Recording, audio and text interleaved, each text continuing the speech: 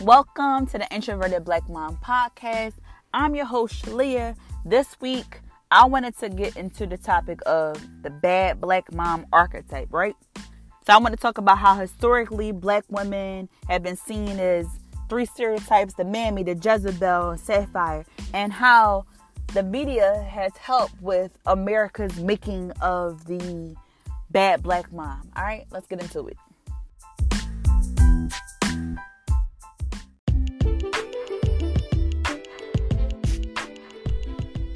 All right, so let's hop right into this opinion of mine here. To me, it feels like America loves to rip Black families apart, take Black children from moms, leave Black fathers out of the house, all that stuff. So we know that stuff happened during slavery times. Obviously, Black families were ripped apart, children were sold, parents were sold. It's being done now with the mass incarceration of Black men and women. And I wanted to talk even more about how, in combination with the historical factors of this and historical stereotypes of women, along with current and past media sources, how all these things kind of add to this quote-unquote bad Black mom archetype, right? And another thing I noticed, I'm sure we all notice, is they will put out these narratives, they're reporting these stories of these negligent Black moms, abusive, whatever ways you want to describe it, but they leave out very important things. I think two of the things would be systemic racism, and another would be wage gaps. And they kind of put these moms in impossible situations on being able to provide for children, go to work, all these different things. So I am about to run down a few situations that happened within the last few decades where Black mothers were arrested or this picture was painted. As I'm describing these situations, I just want you as a listener to just take time and really pay attention to the details. Take a holistic approach. Really think about all things from any angle, as many angles as possible. All right, let's get into it. All right, first one I'm going to get into is 2014 in South Carolina, right? 46-year-old Deborah Harrell. She is working at McDonald's, and she also needs to bring her 9-year-old daughter with her to work. So the daughter would come to her on the days that she worked, and the mom would bring the 9-year-old's laptop, and they were able to use that free Wi-Fi that McDonald's provides for the daughter to play around on the laptop or do whatever it is that 9-year-olds would do. Cool. Fast forward some time, the family's home was broken into. It was actually robbed, and the little girl's laptop was stolen. So now it's time for mom to return to go to work, but now there's no laptop.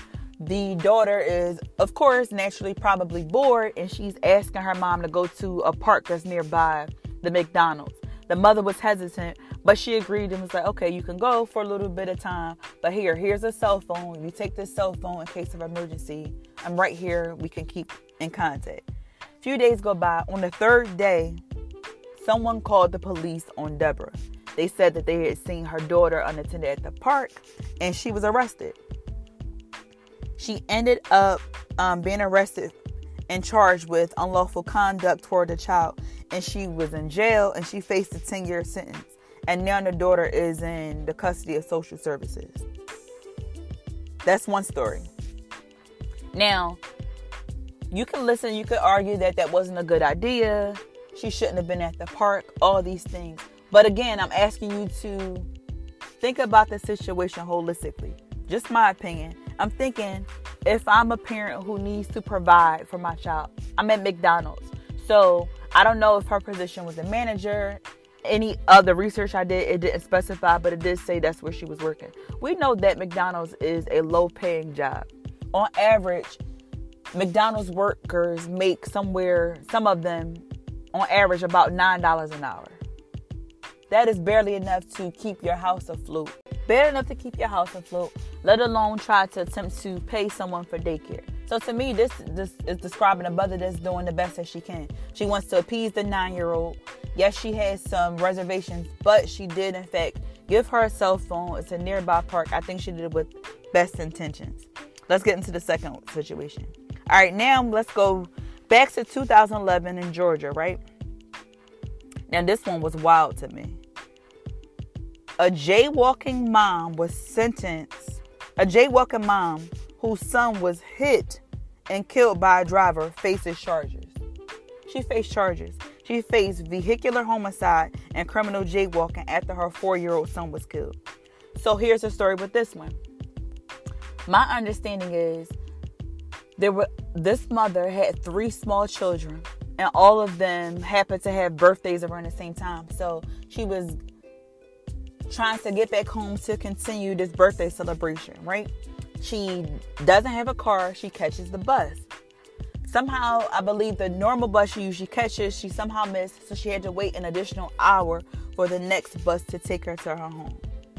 So her and her 3 children, they get off the bus. I believe she has a 4-year-old, a 2-year-old, and another child. Unfortunately, I can't remember the age of the other child. They get off the bus. They see people before them. They get off the bus and they begin to cross the road. So it's like a 4-lane highway road. As she's crossing, the 4-year-old lets go of her hand. She has the 2-year-old on her hip, and she begins to call after the 4-year-old son. And she goes and chases him into the street to grab him. Unfortunately, a car hits her, the 4-year-old, and the 2-year-old. And unfortunately, her 4-year-old son dies from his injuries. She got charged because she didn't cross at the crosswalk. She faced up to 3 years in prison.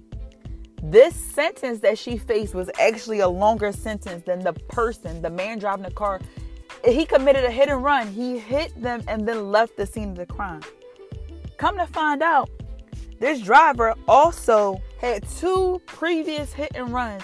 And guess what happened? He served 6 months in jail. Meanwhile, this mom is still having to deal with mourning the death of her 4-year-old while still being accused of being negligent. To me, this is a situation of, it's just an unfortunate event. She had presents in her hand. She's trying to juggle 3 children. And also, as I was researching, the spot where the bus stop is, the nearest crosswalk was, ways down.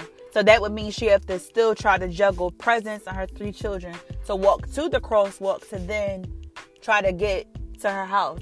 And when more investigators, what do you call them, traffic controllers or people who are studying the case, some of them even made the point that it wasn't just her that was in danger, but other people. We know that with research that pedestrians take the shortest route. So when they looked at the bus stop as compared to where it was to the woman's house, it was directly across the street. So where she was trying to cross at for her would be best. And obviously she took proper precautions. The mom said that she looked to see whether there were any cars coming. The road was clear. Again, there were other people who had just gotten off the bus who were crossing right in front of her. They just happened to be an unfortunate timing. But to hear that you are being charged with more time than a person who hit you and then left the scene of the crime is absurd to me. It's crazy. So after doing more research on this case, I did find out that the woman ended up avoiding jail time, but she did end up on probation. Here's another story. All right, let's go to Arizona, right? There was a homeless woman who left her children in the car while she went to apply for a job. The children were 2 years old and 6 months. She faced 2 counts of felony abuse, and her children are in, state custody. This was another one I wanted to really unpack.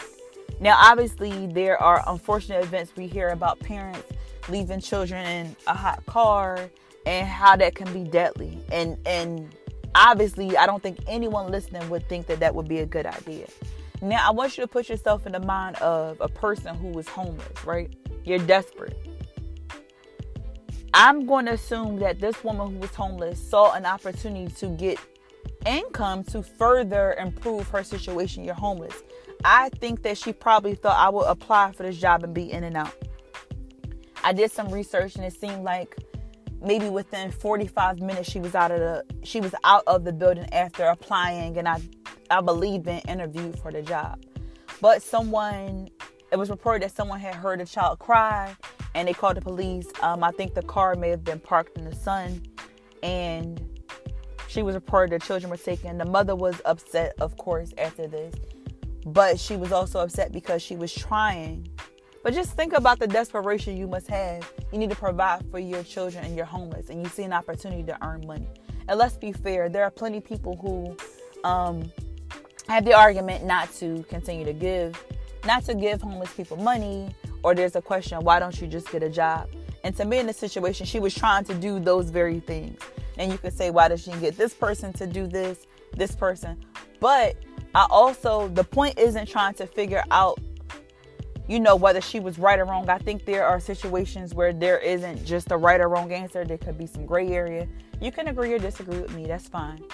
But we have to be fair. There are situations where there are non-black people who may leave their children in the car to run into a place really quick, and the police aren't called on them. But because you see black children or a black mother, we already have these stereotypes or these assumptions made about us. So I think that's really where I'm coming from with all of this, right? Speaking of the stereotypes, I wanted to get more into that the historical effects and the media's cause of the perception of some black women.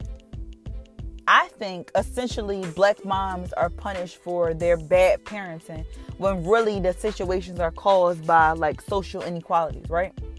And children are being taken away from moms simply for the crime of being poor. Let's get into those stereotypes I mentioned right in the intro. So, 2 stereotypes, right, that black women seem to face. One, hypersexuality, and then it's this stereotype of being inadequate moms. Let's take a little quick walk down historical lane, right? 1, that Jezebel image. That was an image that seemed to derive during slavery time. There were these hypersexual black women who were, I guess, seducing slave masters, right? So never mind the white sexual violence and abuse that the women face. No, instead, I guess to calm the slave owners' white wives or whatever, it was, these women are hypersexualized. They came on to me. If I'm creating babies with the enslaved, it was their fault, right? So that's that. So then after the emancipation of the black slave, right, then you would get into this mammy image.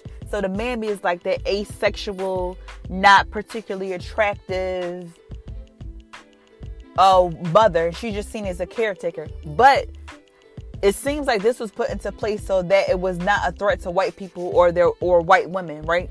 Because you went from this Jezebel hypersexual woman when really it was the enslaved women who were being sexualized and fetishized by the white slave owner. So now you get into the mammy, and all she's good at is caretaking. That's it. And then you get into the 1960s, and that's that sapphire or the masculine woman. This woman, she dominates her household. She doesn't take no stuff. She's independent. She'll tell it how it is. Just super duper masculine. So then you got that. Not exactly caring or loving towards the children or the people in her family. She's just all about business. It goes my way. I'm dominating this household. That's it. So then we had that on the scene, right? That was in TV shows and movies.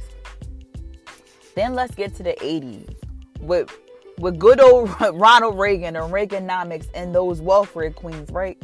All those crazy welfare queens. So then the 80s, it's the black women are lazy. They are just sucking up the system. They're welfare queens. And if you see a pregnant black woman, you should expect that they're doing it on purpose, right? It is this narrative. Black women are purposely getting pregnant, purposely having these children so that they can be lazy and milk the system. Then, of course, you got the 1980s and the 90s, and that's the crack era, right? Crack moms, crack babies. They are degenerates. They're, of course, causing more strain to the system. So now they're violent, and they are, they would rather choose this substance over their children, right? Never mind that these neighborhoods were purposely flooded. We know that there have been reports that admitted neighborhoods have been flooded purposely to get this community of people addicted. And it was something that had never been done before. And those people are addicts, are bad people. They should know better. They don't care. They're violent. All those, whatever negative characteristics you could throw at a person. Then fast forward to today, right? This is a little side note. We got the opioid epidemic, right? But those people have mental health issues, and it's an epidemic. These people aren't inherently bad, right? But we know the color of their skin is a little different than ours. So yeah, that is what I meant by stereotypes and how that all perpetuates into today's bad black mom archetype and how it's been constructed over the years, and it continues to be. Another situation was, I want to go back to when I mentioned about trying to pull yourself up by your bootstraps, and people say, don't give people a hand, let them do it. You got the homeless woman applying for a job. Well, what about, let's go to Kelly Williams, right? Kelly Williams Bowler, I believe was her name. She was jailed for 10 days, and what she did was she used her father's address to get her daughter into school, a school that was a quote-unquote better school for her daughter. But it's this crazy narrative, right? We're taught you got to do this, or you're lazy, blacks don't want for anything. And then when these same things, these shortcuts or seemingly harmless, is it technically the right thing to do? You could argue no, but is it worth jail time? No, you lied on the school application to further your education, to further your child's education. So that's another situation, right?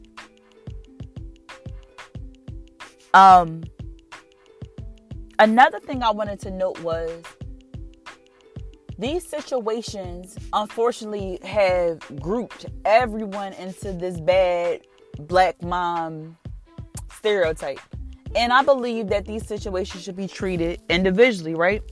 There are definitely cases where women are behaving badly or neglectfully, whatever way you want to put it. But they should be treated as such. As these cases or these individual situations, we shouldn't be grouped into this.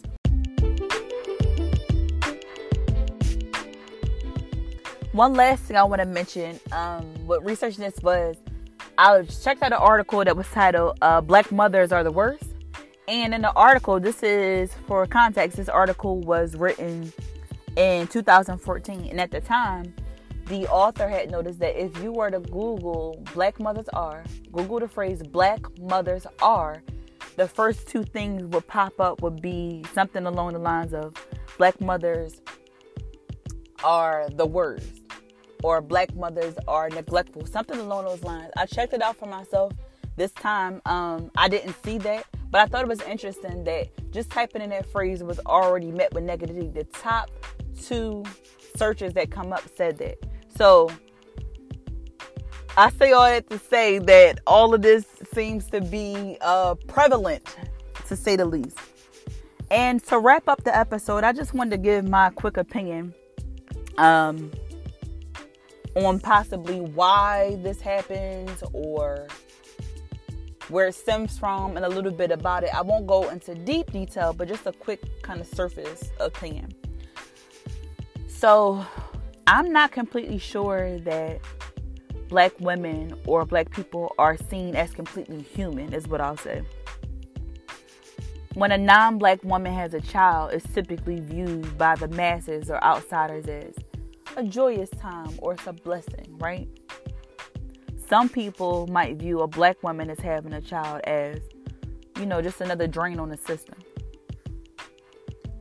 Taking these two cases without any other further knowledge of these women, you can just take a black woman and a non-black woman. Without knowing anything else, you just see them pregnant. You can make plenty of assumptions, right? You can draw two completely separate assumptions about the worthiness or the readiness or the so-called goodness of each person.